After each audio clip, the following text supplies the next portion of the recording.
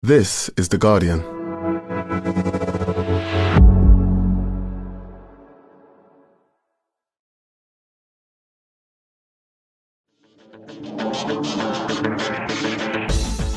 Hello and welcome to The Guardian Football Weekly. So the title decider didn't quite live up to expectations. Perhaps Arsenal's previous three games were a portent for what might happen, but they weren't quite at it, and Manchester City really were. And now they've added whacking it long to Erling. Can anyone stop them? A huge win for Nottingham Forest over tired Brighton, and Trent pulls the strings in midfield for Liverpool at West Ham. Also today, was Graham Potter actually doing a good job at Chelsea? 5 defeats, 1 goal now for Frank Lampard as the West London mid-table bun fight for 9th gets exciting. We'll round up Tuesday's games. Jamie Vardy reminds us of 2016. Wolves are probably safe and Villa win again. Spurs sack the interim. Sheffield United are promoted. And there's a lot of spaceship rearview mirrors, Star Wars feedback to get through. All that plus your questions. And that's today's Guardian Football Weekly.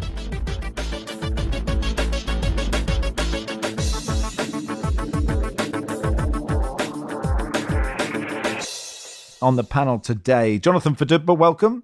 Good morning, Max. Hello, Barry Glendenning. Hello, Max Rushden. And in the "we've bottled it" Arteta out role, Nicky Bandini. Hi, Nicky. Morning, Max. Right, so then the top of the Premier League looks like this. Arsenal played 33, 75 points. Manchester City played 31, 73 points. They beat Arsenal 4-1 at the Etihad last night. Kieran says, is this 3 points lost by Arsenal or 0 points gained? And David says, Pep has spent his whole career dominating possession in the opposition half. But lately he's invited the opposition press before City get it launched. Max, do you think this proves he's a pod listener? And if so, would this make you the greatest football mind of our time? I'd have to share it with John Bruin. But let's look at the game overall. I mean, Jonathan, Manchester City were brilliant in this game. Brilliant on the counter, brilliant playing it short, brilliant going long. Yeah, I thought it was as close to a complete performance as I've seen maybe in the Premier League era. It was that good from the first minute, just complete domination.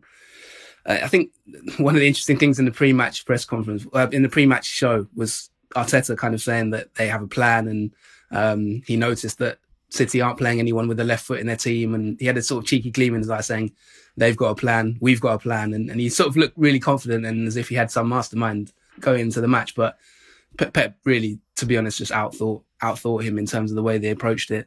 Yeah, like you said, pretty much the tactic was get it up the field and just booting it high to Haaland and him bringing it down, and then the runs of De Bruyne off Haaland in behind Thomas Partey and Granit Xhaka was just superb. De Bruyne is, I don't know where he goes down in the Premier League list of greatest ever Premier League players since 1992 anyway.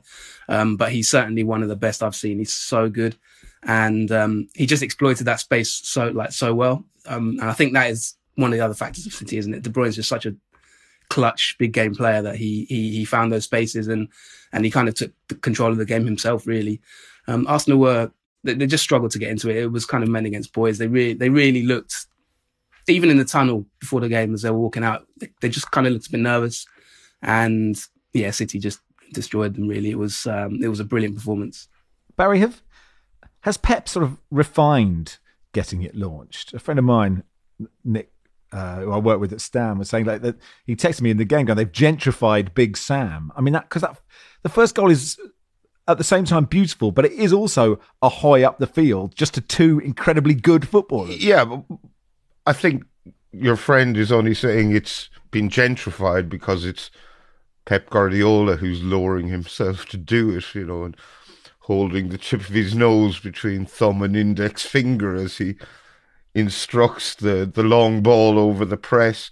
If it works, it works. And that was what happened. There was just a welly up towards Erling Haaland on the halfway line.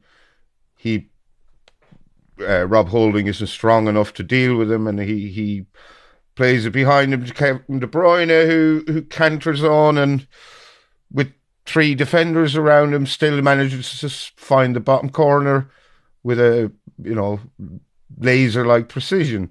And there's nothing wrong with scoring goals like that. Kevin De Bruyne and Erling Haaland absolutely ran amok last night.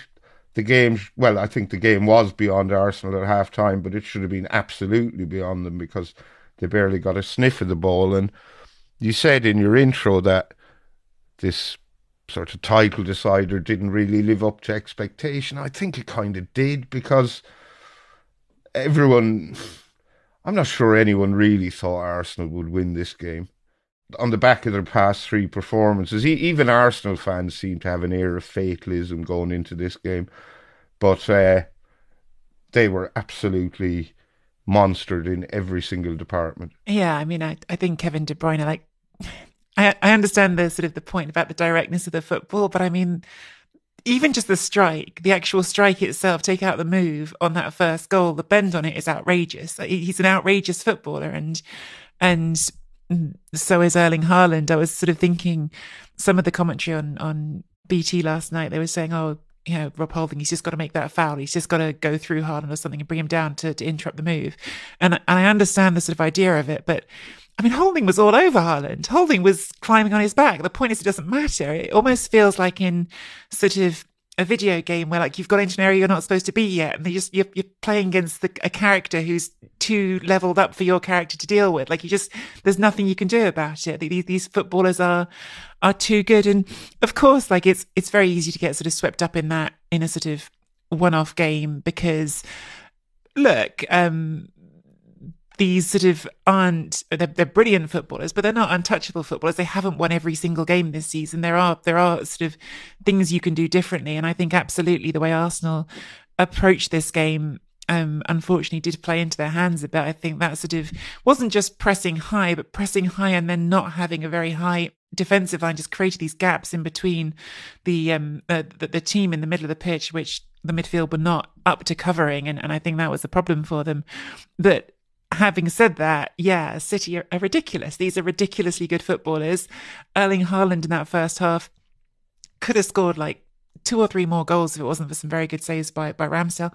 And some of them were just, again, like, ridiculous. He'd be in a position where you think he's not really a threat from there. And then suddenly there's just that momentary burst, that little surge of acceleration, that violence in the shot. And you think, Christ, he can literally score anytime he's got the ball. That they're just a brilliant football team. And as sort of frustrating as it is to be on the other side of it, as a fan of the other team, my Arsenal fandom is well acknowledged, they're just better. They just are. And that's, you know, a disappointing thing to have to admit after a long season when you've been top of the table for most of it. I think you're right as well to really analyse that first goal, because he's got so much to do, De Bruyne. Like, you're right, the finish is so good, but at pace to control that ball. But also, he kind of, I've never really associated him with being quick, but like, those defenders just don't exist in that. And I don't know if it's just him, the way he uses his body, but they Jonathan, have a real understanding there, right? I mean, they combined about 3 or 4 times.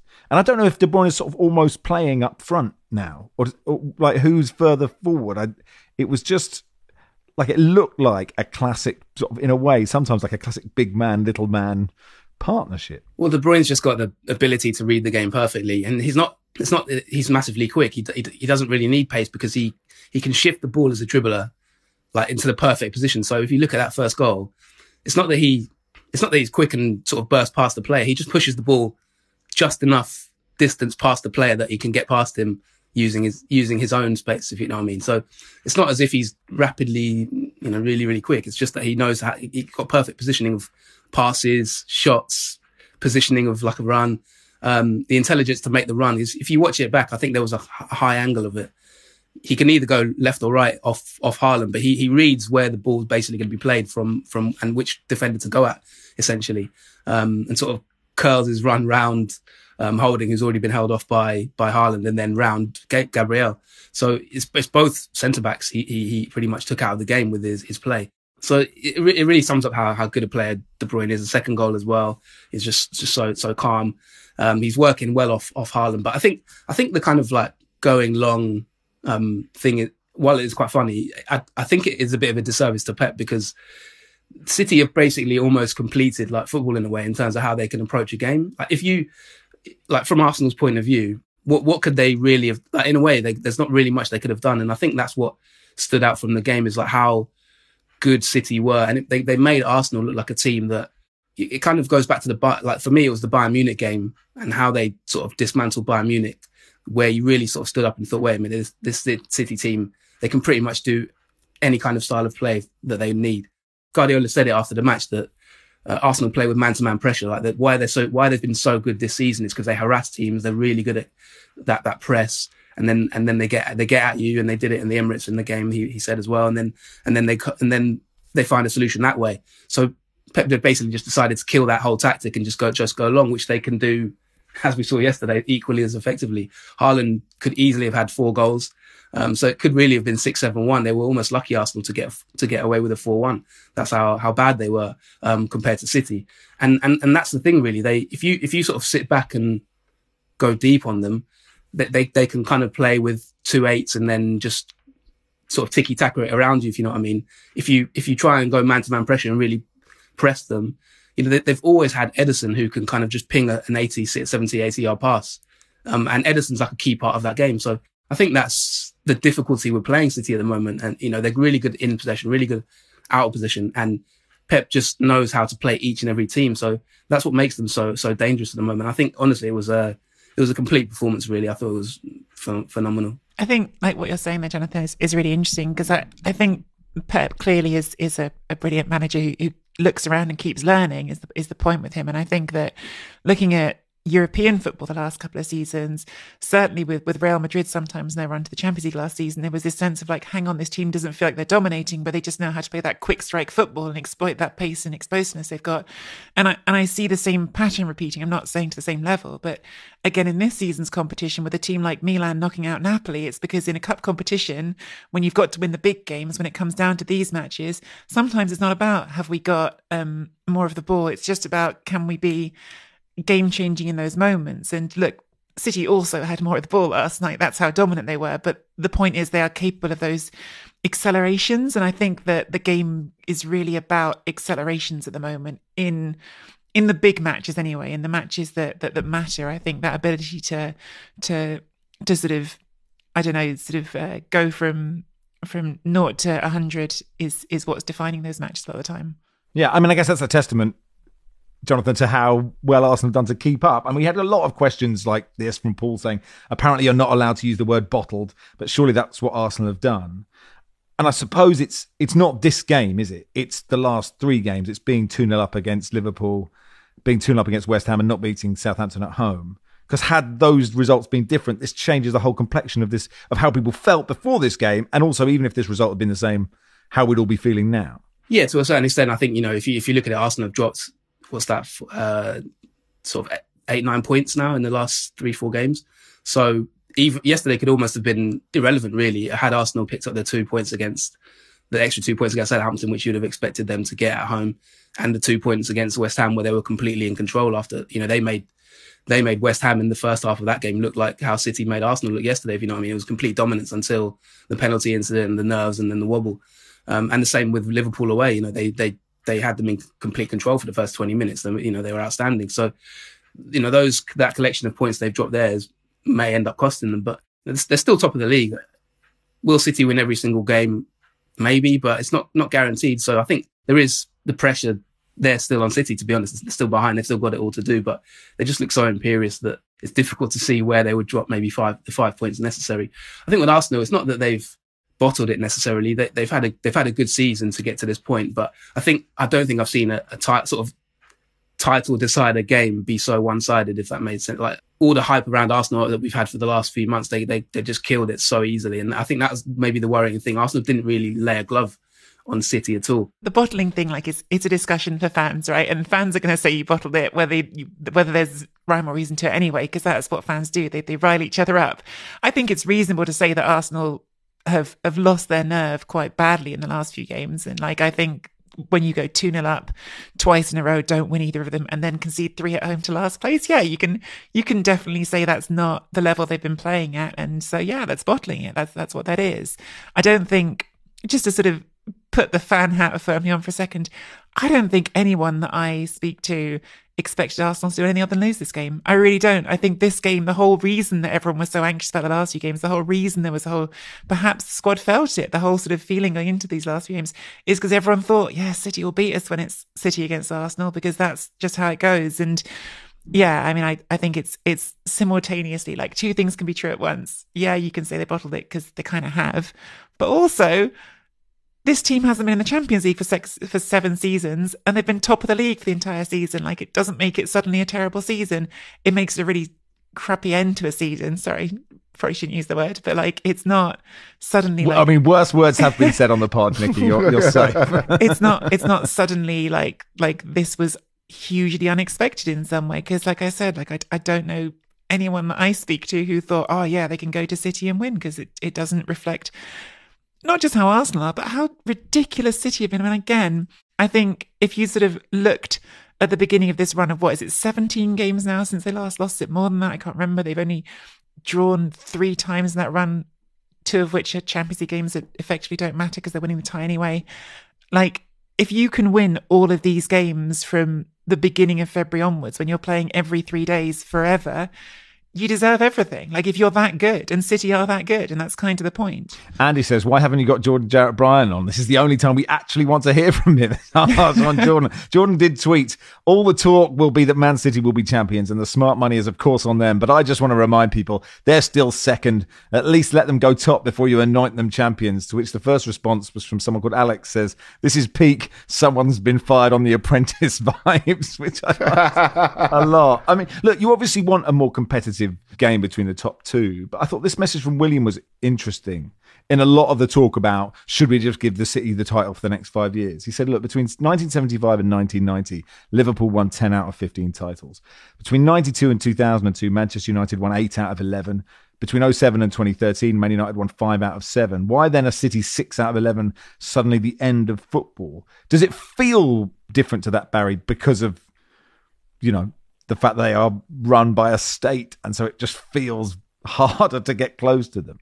Yeah, absolutely. Of course it does. I mean, let's not forget our old friend, the elephant in the room, these 115 charges. Here he is.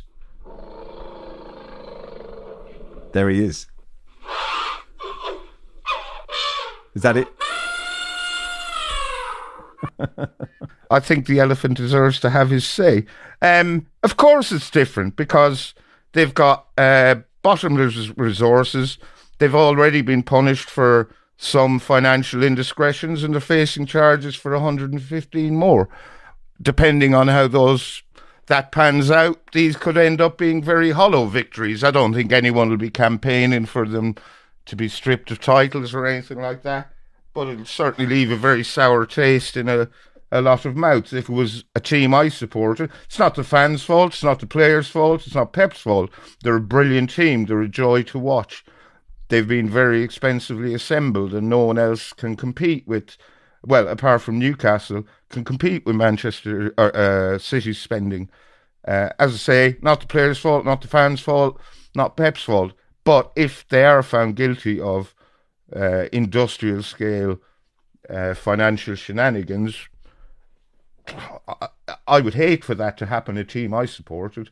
A lot of City fans don't care, and they'll just go cry more on Twitter put that silly Kylian Mbappe gif or meme or whatever it is.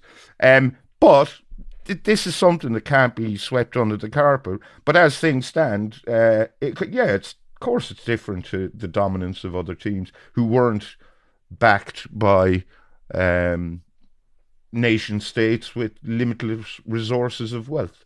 I don't think the dominance is guaranteed. I think every great team has a cycle and an era. I mean, if Pep was to leave at the end of this season, it's over for City in terms of like their dominance. So I don't really the spend thing. I do get that side of it without wishing to go into the whole that whole debate. But I just think that they're so good in terms of the players they have and the manager they have. If like De Bruyne is pushing early 30s now, and you know his time is. He's not going to go on forever at his peak level. I think that was one of the things that gave Arsenal so much hope for me, is that De Bruyne started the season not that great. He was benched for a while. He's struggling to sort of play 90 minutes every week at the moment, isn't it? Even yesterday, even in the game against Arsenal, he was taken off with 10 minutes to go. Physically, he's not at his peak anymore. And who would they replace De Bruyne with? I mean, he's almost irreplaceable in the Premier League. To be honest, if you'd switched De Bruyne and put him in Arsenal's team, I think they, the level they go to is probably just as good, so or close to it. But I think every team has an era, and so I'm giving a counterpoint there to that one, because I think that I do think that while they're dominant, Pep won't be there forever, basically, and I think the drop from there is going to be huge. Completely agree. I think there's this sort of feeling of inevitability that can sort of permeate in football, but it isn't real. And I think that, City have obviously spent heaps of money, but so have Chelsea lately. And I think right now City don't have the highest wage bill in the Premier League. They do have a wage bill that's like, I think, double what Arsenal's is, but it's not the highest in the Premier League. So it's not like they're competing in an untouchable ballpark compared to some other teams in the Premier League. And I do think that probably people, as is always the case, will appreciate quite how good Pep Guardiola was, because it's easy to go, oh, Pep's got all the money, got all the resources. They'll appreciate quite how good he was when someone else has to do that job instead of him. GM says, perhaps slightly less importantly, is Erling Braut Haaland ushering in a new era of luxurious hairstyles? Could we see a return of the perm, the mullet, and other long-forgotten styles from the 70s and 80s? Jim says, Timotei advert alert. A lot of people suggesting that he didn't score until he let his hair down. I was a nod to Ruben Neves, who did it the previous night after scoring to reveal that he was actually is Highlander, although Erling has done it, after the whistle's gone at half time before, hasn't he? But anyway, nice to see his locks doing the rounds. And Neil says, thoughts on the PA announcer at City starting the chanting after a goal? Game gone, or am I being a miserable old cynic? Yeah, I think he started singing, "Oh, Kevin De Bruyne." I don't think if you've got the tannoy in your hand, or the microphone or whatever, I don't think that should be acceptable. All right, that'll do for part one. Part two will begin at the City Ground.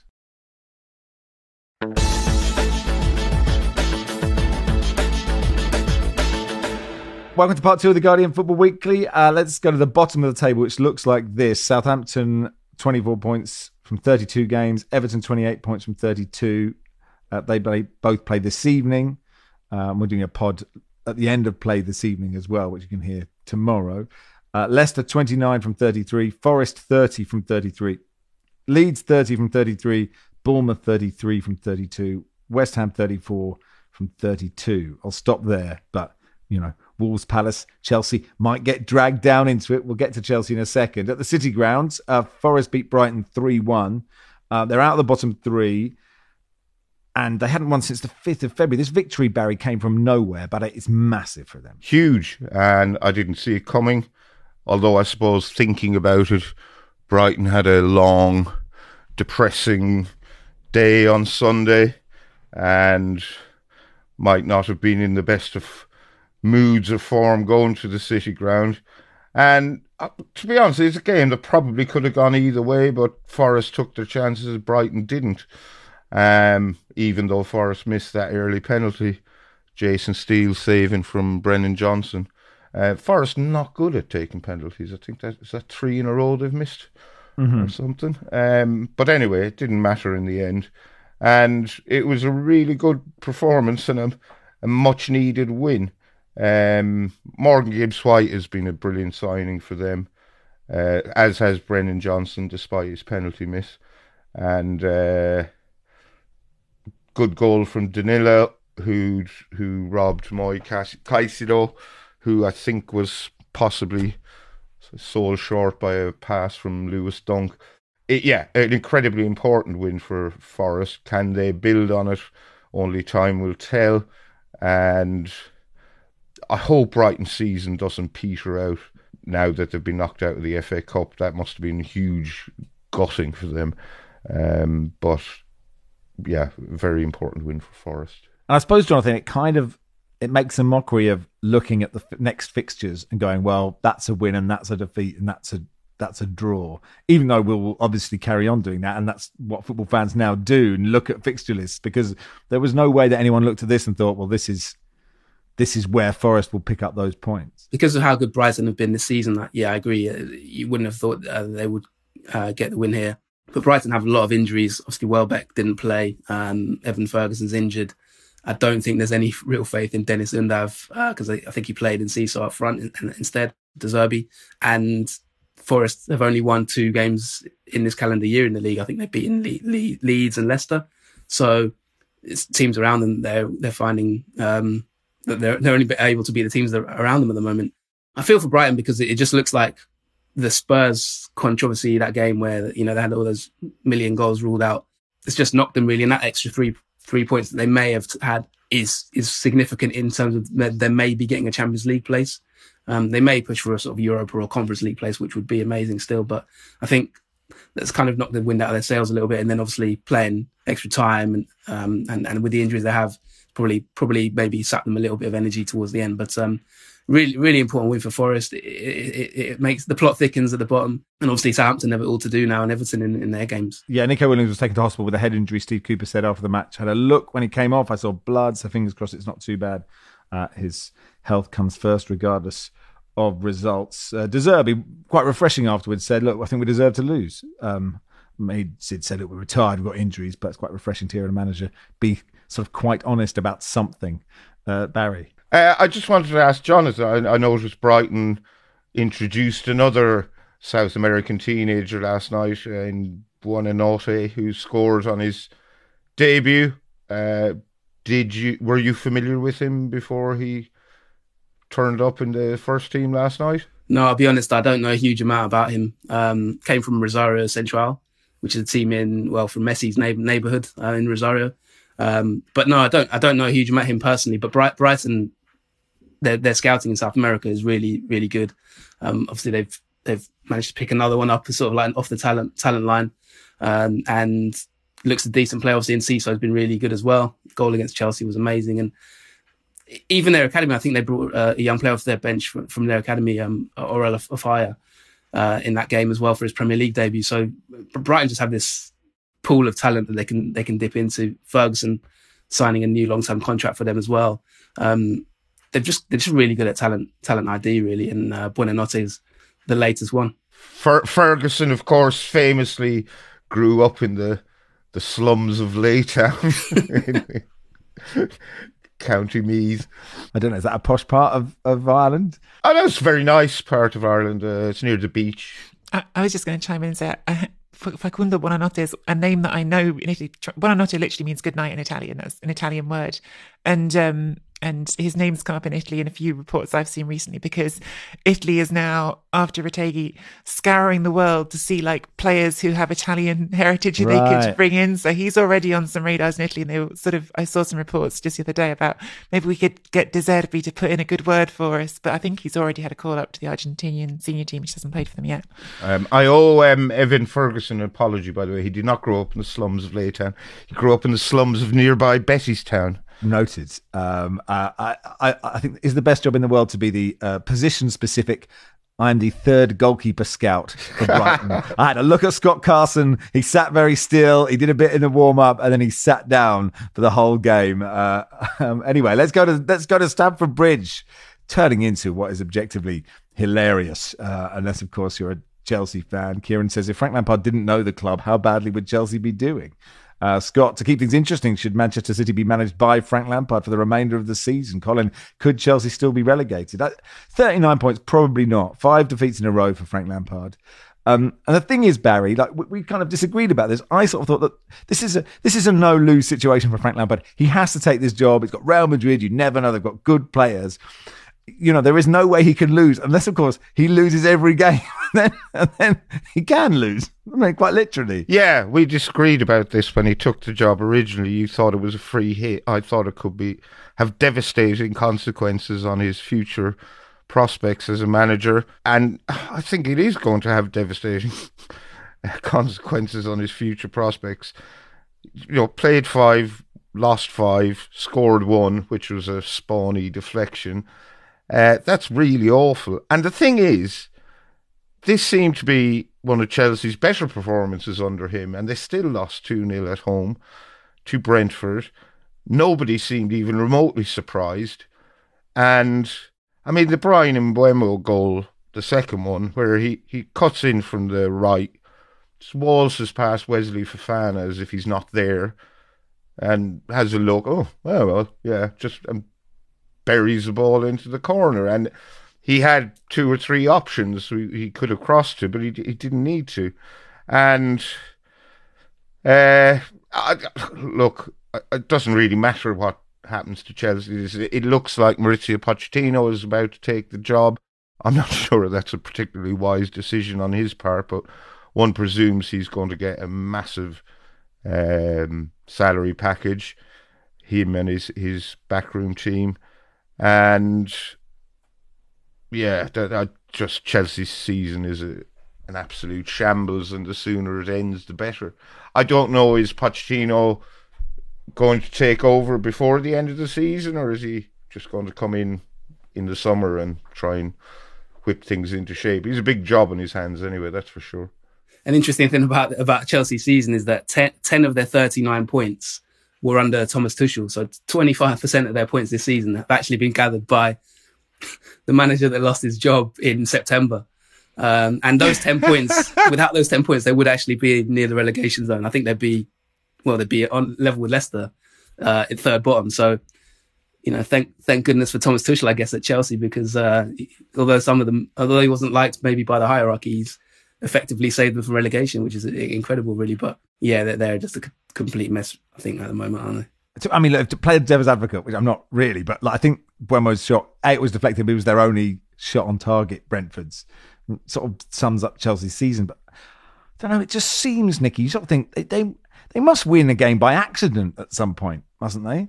Well, obviously, my pessimistic hat on, I assume they're going to do it against Arsenal next. But I think what's crazy to me is how few goals they've scored, Max. I mean, there's I think 4 teams in the whole division who scored fewer goals than Chelsea, and Chelsea spent $350 million, whatever it was. This I think more than that. Half a billion. Oh yeah, in January, right? Yeah. In January alone, more than every other team combined in Europe's top 5 leagues. It's bonkers that all that doesn't buy you any sort of goal output whatsoever. But I mean, I said what I thought about Frank Lampard last time I was on. seems like an oversight, doesn't it? It seems like an oversight. It's amazing. Oh dear. I mean, it must be wretched to be a Chelsea fan. I guess the beauty is seasons end and new ones begin, and you're on 0 points. So do you think Pochettino? You're saying, Barry, you don't necessarily think it's a wise move for him. Is it a wise move for Chelsea? I think it is a wise move for Chelsea, but if Pochettino takes the job, is Todd Bowley and the other fella, are they going to interfere? Are they going to be giving demoralising dressing room speeches, after bad performances? I think we're only seeing the tip of the iceberg of Stamford Bridge chaos, and it's quite funny actually. We sort of my mates' WhatsApp group, and one of the lads, Lewis, him, on Tuesday he said he had 2 tickets for Chelsea Brentford, going pretty cheap if anyone wanted them, and he just got mocked, ridiculed. No one was in the slightest bit interested in taking the tickets, but I thought it was quite brave of him to even come on and offer them, because you could see what was going to happen. He just got, I'll give you £1 for both. That kind of thing. Oh dear. But producer Joel writing, if Chelsea adopted Spurs' policy of refunding fans after a bad performance, how financially ruinous could that be for the squad by the end of the season? Adam says, how pleased is Barry that Ethan Pinnock got man of the match? Well done, Ethan. Can I ask, actually, what do people think of this? Players refunding the fans, because they're refunding them their ticket prices. It's an away game. What are the tickets? 30 quid. So it's like a gesture, but the real expense is in getting to Newcastle. Having your lunch, having a couple of pints, getting home. Maybe staying overnight. None of that's being reimbursed. I'm loving the idea of fans submitting receipts now. Here's my expenses from Wetherspoons. This is what I spent in the pub. I got a helicopter.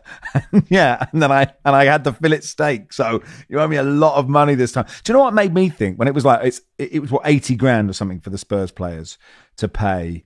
I thought, why don't they just do it for every game? Like, they're all getting paid absolute buckets. It would be not. They could just say this season we're going to pay for all away travel, Of course, it would get slightly ridiculous. I bought my, like fans would really take the piss.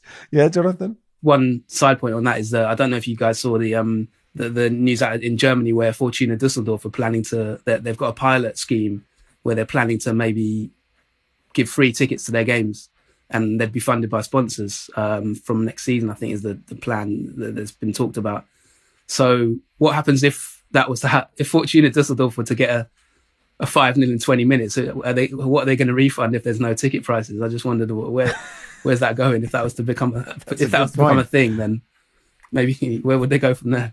I'd quite like if every Spurs fan who travelled to St James's Park, they're put in a ballot, and if your name's drawn out, you get to pick one of the players who was involved.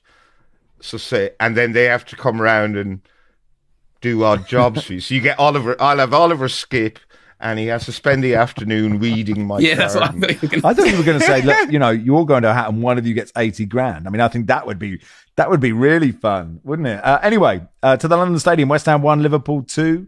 I think Liverpool probably deserved this, Jonathan. I'm not sure the match of the day highlights seemed quite kind to West Ham. Listening to a lot of people talk about the game, looking at the stats from the game, and match of the day sort of felt quite even, but I think Liverpool had really dominated. And Gary Lineker said, look, Trent Alexander-Arnold is the best passer in English football, and his move into midfield, sort of drifting into midfield, almost made it sound like Jurgen Klopp hasn't told him to. He's just slowly doing it game by game to say, look, here I am. I don't know. Do you think he's the best passer in English football? Best English passer or best passer in English football, as in the Premier League? I think we'll go. Should we go English first? And that's how I inferred it. Yeah, because if it is, then he's forgotten about the sort of reddish-haired Manchester City attacking midfielder, maybe who denied them the title for about 4 of the 5 years. English passer, possibly from deep. He's he can play in that midfield area, and some of the passes he played against West Ham were really, really good. I think it's just another testament to, I think, Guardiola in a sense. I don't want to keep harping on about that, but the fact that Klopp's basically adopting his tactics and moved Trent into sort of a more central position, and I think Henderson was drifting out wide in a lot of the game and sort of taking up that space where Trent could come inside and play passes maybe out towards Robertson. And he's got a very good angles of pass. He's very intricate. Obviously, the assist for Gakpo. Yeah, he's a very good passer of the ball, and I think maybe his natural position in the future maybe will be in midfield. And I think it kind of went in stages that game, didn't it? Because there spells in the game where Moyes said he was really happy, and then there were spells where Klopp said that the old Liverpool, I could see the old Liverpool and things like that. So there's maybe a lot for them to build on, and towards next season, they still, I think, will have a run maybe might just miss out on top 4, but I think if Liverpool go on a run, you could see them maybe finishing 5th. So it wouldn't be necessarily a disaster season that it maybe felt like earlier a few months ago. So first time they've won 3 games in a row as well, I think, this season in the Premier League. So they seem to be getting a little bit of form. I don't have the stats with me at the moment, but I just wondered, how long is that since David Moyes beat a team in the top 4 or 5? He's gone quite a while without beating. Isn't there some record about beating Liverpool? It makes it sound like you've got it in another room. You haven't got them with you. You do have it, just in a spare room. I'm not sure. As far as I know, they've only beaten 2. Well, I don't know that particular stat, but West Ham, I think, have beaten 1 or possibly 2 teams in the top half this season. There was a moment, Barry, where Thiago might have handled the ball. And actually, I read a lot about it and I listened to a lot about it before I saw it. And everyone made it sound like he'd sort of lay on the ball and held it with both hands and then sort of shoved it up his jumper or something. David Moyes said, I can't believe it. And it was the VAR were disrespecting West Ham as a football club. The whole bench were furious. Kevin Nolan showing Moyes a replay on the iPad. But I wouldn't have given it. So I don't know. I mean, I very rarely would give handballs. Yeah, carry on. Well, he went to ground and sort of, as he fell, his arm hit the ball. And I didn't think it was a handball / penalty. David Moyes was absolutely incensed. Like, really, really angry. And I'd have been surprised if that had been given. Mind you, I wouldn't have been surprised if it had been given. Yeah, but I didn't think it was. John says, hi, Max. No question. I'd say thanks for Thursday's Football Weekly. For various reasons, I had a busy week. I didn't have the usual time for podcast listening. I was delighted you decided to devote an entire part of the pod to something so boring as the current handball law. I happily skipped right through it. Cheers, John. Well, thank you, John. But if anyone else is interested, please go back to that pod where we try and change the handball law for the better. That'll do for part 2. Part 3, we'll round up Tuesday's Premier League games, do a bit of Serie A and any other business.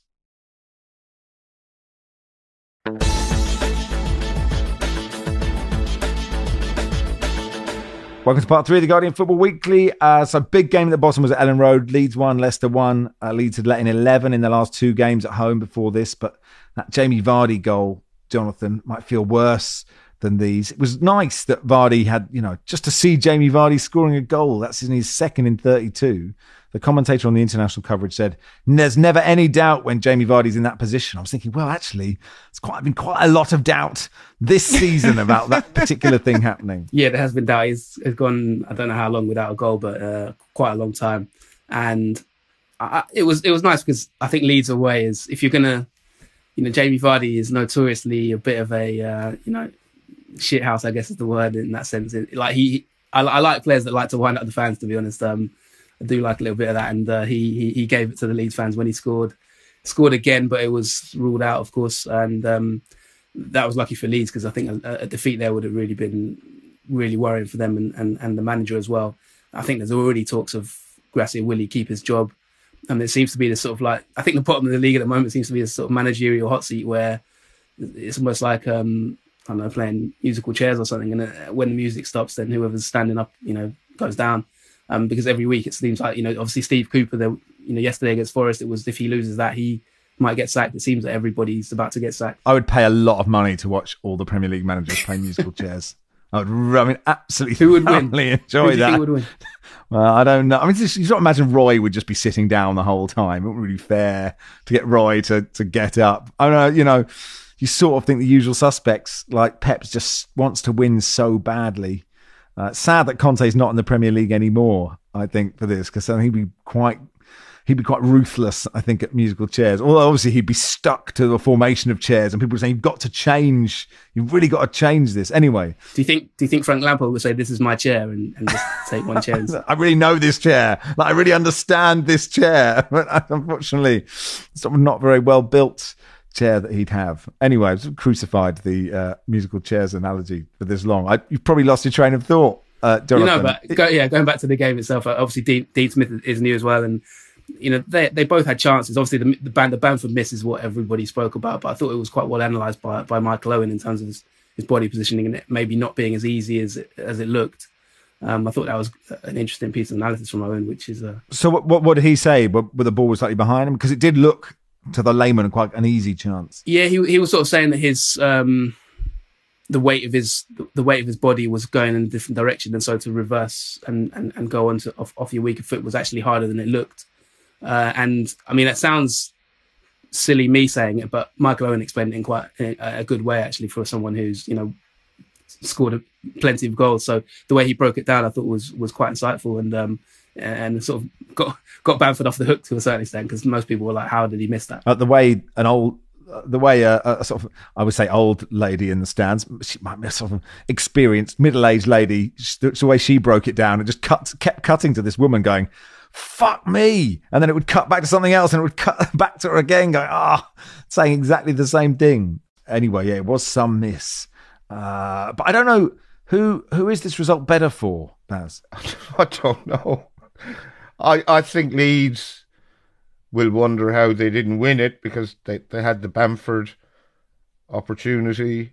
I mean, I'm happy to bow to Michael Owen's superior knowledge on the matter, but the look in Bamford's face after he missed suggests he thought he really should have scored. And preceding that, you had 2 good saves from Daniel Everson, one from a rock header at a corner and the other from a Brendan Aronson shot that he had to save with his legs. So I think Leeds should have won. They didn't. They play Bournemouth next and Leicester host Everton next. I mean, they're 2 massive games again. So, yeah, I don't know who's better for We'll find out. There should have been some Willie Gnonto. That's why they didn't win. He's been having. I'm surprised he's not getting any games under Grassi. It seems like he's sort of. I know he's been injured, but it does seem like he's sort of not in favour there all of a sudden when he's had quite a good season. I don't know what that's about. No, I don't disagree. If he's fit, yeah, I know he was injured for a bit, but if he's back fit, then certainly, yeah. And after Leeds play Bournemouth, they play Manchester City and Newcastle, which is a disappointing couple of games to have in front of you. And James Maddison's a nice man, isn't he? I mean, he played really well as well, but like he missed a chance. There was a cross and he just couldn't reach it, and he sort of just laughed with the Leeds fans about how he was just a bit too short. And then he laughed when he pulled Luke Ayling's shirt at the end. I'm just wondering which club will ruin him. Spurs, maybe. It feels like that, doesn't it? I mean, he's probably too good for them, but. Anyway, Wolves beat Palace 2-0. Roy Hodgson's freewheeling, free-scoring Eagles didn't last all that long. Now, no goals in 2. They did get an own goal. Anderson kneed it with great force, didn't he? And then that penalty, Sam Johnson. I was just typing. He's been really good for Palace. And then he two-footed. It was quite Paul Scholes-esque. That kind of just didn't control it, and then it just. I'll just two-foot this guy. I thought he was quite lucky not to get sent off, actually. I think it was only the fact it was deep in injury time probably saved him. You think, Barry, the celebration from the Wolves players make them think that they're safe now? They are, yeah. They're on 37 points. They'll get another couple somewhere and they'll be fine. I think they're fine, Palace fine. We're down not too long ago, it was... Take your pick, 3 from 9. I think now it's 3 from 5, isn't it? The pool is getting a little more shallow with each passing week. The only other thing I noticed from this game was that Diego Costa increasingly looks like one of the cast from The Expendables. I mean, you could put him in that, like just in the back of the plane next to Jason Statham. I would have not bat an eyelid. Villa beat Fulham 1-0. Unai Emery's scored in all of... he has not scored in any of the games, but Villa have scored in all of Unai Emery's games in charge. It puts them 5th. Spurs do have a game in hand on them, but, they have to play that game, so they'll probably lose it. Well, the thing about Villa, Max, is they have to play all the teams around them. So they've got Man United, Spurs, Liverpool, Brighton. They win all those games. Interesting. Yeah, it could be interesting, couldn't it? And, Europa League, Unai Emery thrives in that if they get it. So, it could be great. Well, I'm thinking... I'm thinking it could be more than Europa League. Top 4. I was looking at Newcastle and Manchester United possible. games. Yeah, I can't remember. I think one of Newcastle and Manchester United is quite a tough run in. The other looks okay to me. But look, we'll talk about them on tomorrow's pod. We'll talk about Spurs as well tomorrow. They've got rid of Christian Stellini. Not really a surprise. Daniel Levy sent out a message signed Daniel.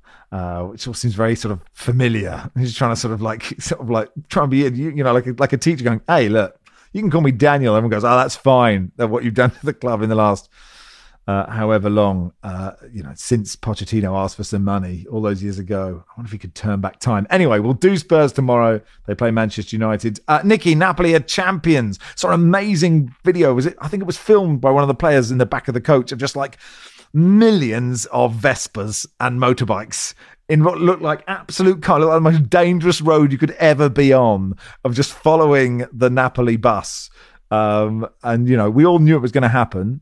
But they're not champions. Oh, they're not? Yet. They are, but they're not. Right, I mean, okay. they still, to make it official this weekend, if they beat Salernitana on Saturday and Lazio do not beat Inter away from home, which is quite plausible. Inter picking up again, and obviously it's at San Siro, but they could become champions this weekend. But effectively, we all know they are ever since the weekend. We've known they are for a long time, really, but it felt like after the Champions League disappointment, winning away to Juventus with a goal in the 93rd minute. Of course, it was 5 years ago that Kalidou Koulibaly scored in the 93rd minute away to Juventus, and they all thought they'd won the league and they hadn't. But this time they really have, even if it's not official quite yet. And yeah, the celebrations have very much begun. Like you say, the team got back into Naples 2:40. Well, came out of the airport at 2:40 a.m. and there were 10,000 fans waiting for them. There were fireworks. There were sort of, fans, the players climbing out the sunroof on the bus to sit on the top of the bus and have that sort of celebration. The celebration is going to go for months. It's starting before it's even official. It's going to go on all summer. I think people who haven't been to Naples before probably don't really sort of still have a picture of what that means. It's not like a localized celebrations. every building you go into, every street you turn down, there's going to be signs of it. There's going to be flags, there's going to be banners, there's going to be murals, there's going to be something everywhere. And yes, the street conditions, God, Max, I still remember being in Naples, not during any sort of celebration, and being on a bus that decided it was going to overtake in a tunnel, in a one-lane tunnel going around a corner. That's just a bit how the roads are there sometimes. But yeah, it was definitely some scenes there already. I wonder what Kalidou Koulibaly makes of it all from his current... Koulibaly, of course, with the suffering in Chelsea. But think of everyone who left in the summer. Koulibaly obviously is off at Chelsea, but Lorenzo Insigne, who grew up supporting Napoli and then left last summer, Dries Mertens, who their all-time leading scorer and was so loved there, and he's not there anymore. There's a lot of people who've just missed out on this story, and I think for the most part they're probably going to be happy for their old colleagues back in Naples, but I'm sure a few of them are sadly missing out as well. I love the fact I read your whole report and missed the vital bit that Napoli hadn't yet won the title. I missed that bit. I just saw the motorbikes. I think it was quite prominent. Yeah. No, it's my fault, not yours. What's the reaction been to Juve having their 15 points reinstated? I mean, huge implications for the Champions League qualification. I presume the reaction has been mixed, depending on whether you support Juventus or not. Yeah, I mean, I think that the thing that maybe, again, people who aren't sort of following this closely might not have picked up is it's been overturned, but it's a for now.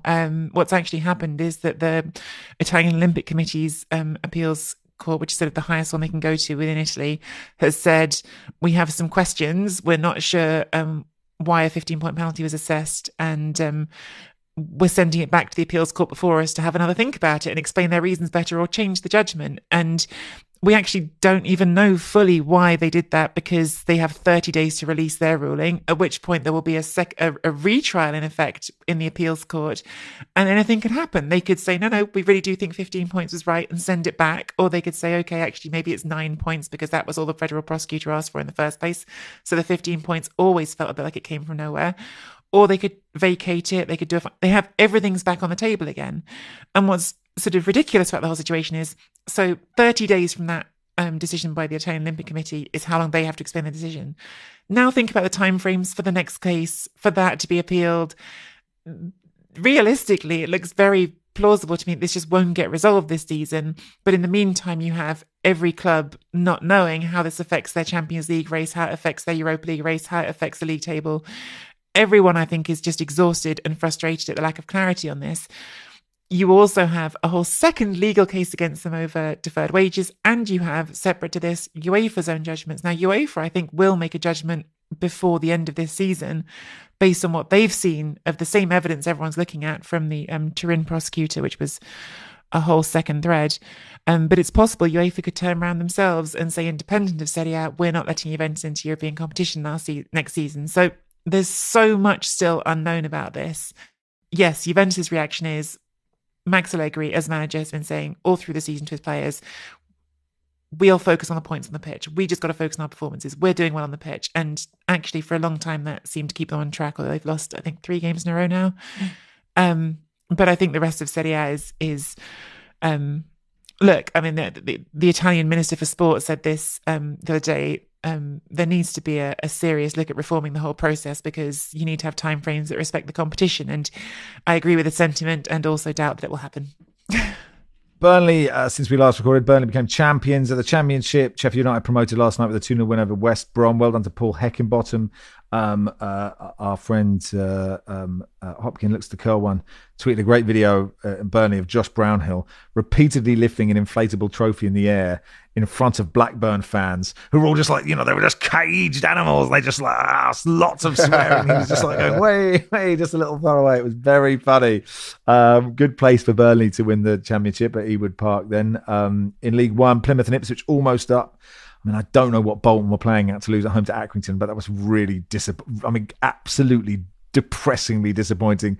Oxford also won. Terrible night on Tuesday. Cambridge go to Accrington on Saturday. Oh God. Anyway, we'll do a proper EFL review when it's all done. We've made some space to do an extra podcast for that. We'll tell you when it is Barry, at some point. James says, long-time listener, love the pod. Can't believe this, of all the things, is what I'm tweeting you about. Wing mirrors on spaceships. Aerodynamics don't matter much in space because it's in a vacuum. And yes, the Death Star does move. That's the whole climax of Star Wars, as it rounds a planet to get a clean shot of the Rebel base. Keep up the marvellous work. Josh, regarding your Death Star analogy, are you under the impression that planets don't move? Dan says, rear view mirrors won't do much good in space. It's not a flat road, so threats can approach from all angles. This is a very good point. Mitch says, has Barry managed to get his light bulb changed, or is he still sitting in the dark in his kitchen? No, I managed to change it myself. Although I did have a text from Ellis James yesterday offering to come around and change it for me, which is very nice considering, his stellar celebrity status. But no, I'm all good. I seem to have lucked out with my back. I've still got sore ribs, but I can cope with them. Well, you are, it takes more than that to keep you down, Barry, doesn't it? That'll do for today. Glad your back's better. We'll finish with a loop from Liam McClare, which we requested. I think a listener said the amount of times I say look, he's put it together in one of those things. So that'll play out. In the meantime, thank you, Jonathan, for your time. You're welcome. Thank you, Nicky. Thanks, Max. I'm just going to throw in quickly before you cut me off, because it's really hard to talk about such a complicated topic in such a short amount of time. If anyone is interested more in the event situation, Tobias Jones wrote a really good long read on them for the Guardian website this week, so do check that out if you really do want to understand a bit more about what's gone on there. No, it's really good, and I agree with you. And thank you, Barry. You're welcome. Double shift today. We're recording after full time in the evening games today. That's ready for Friday, so we'll chat to you then. Football Weekly is produced by Joel Grove. Our executive producer is Max Summers. Look. That flick is brilliant. Look. Simply look. So look. That flick is brilliant. This is The Guardian.